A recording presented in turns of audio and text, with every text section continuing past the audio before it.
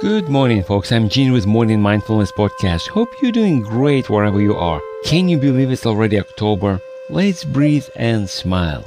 Have you ever had a doubt in yourself? I mean, like a serious doubt that you could do something. Have you ever had a doubt in somebody else? I must admit I had both. To different extent, of course. I've always known that there were areas where I was strong and there were other areas where I really created a vacuum. Or sucked, to be simple. How many times did I really fail? I learned from my coach that neither you nor I can pass or fail a human being. We are all individuals, and failure is an event, not a person, and not even a lifestyle. So if you hear like somebody saying something like, "I'm such a failure," they are lying to themselves and to everybody around. We cannot define the person as a failure.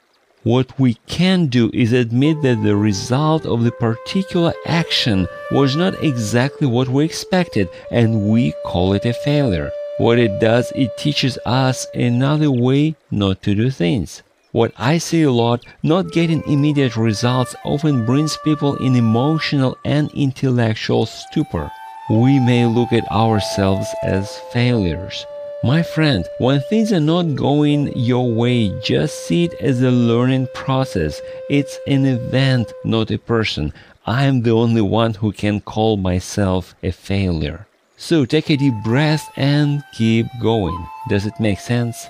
If you are in Phoenix, Arizona, please join me for free Mindfulness for Waters class on Saturday morning in the park.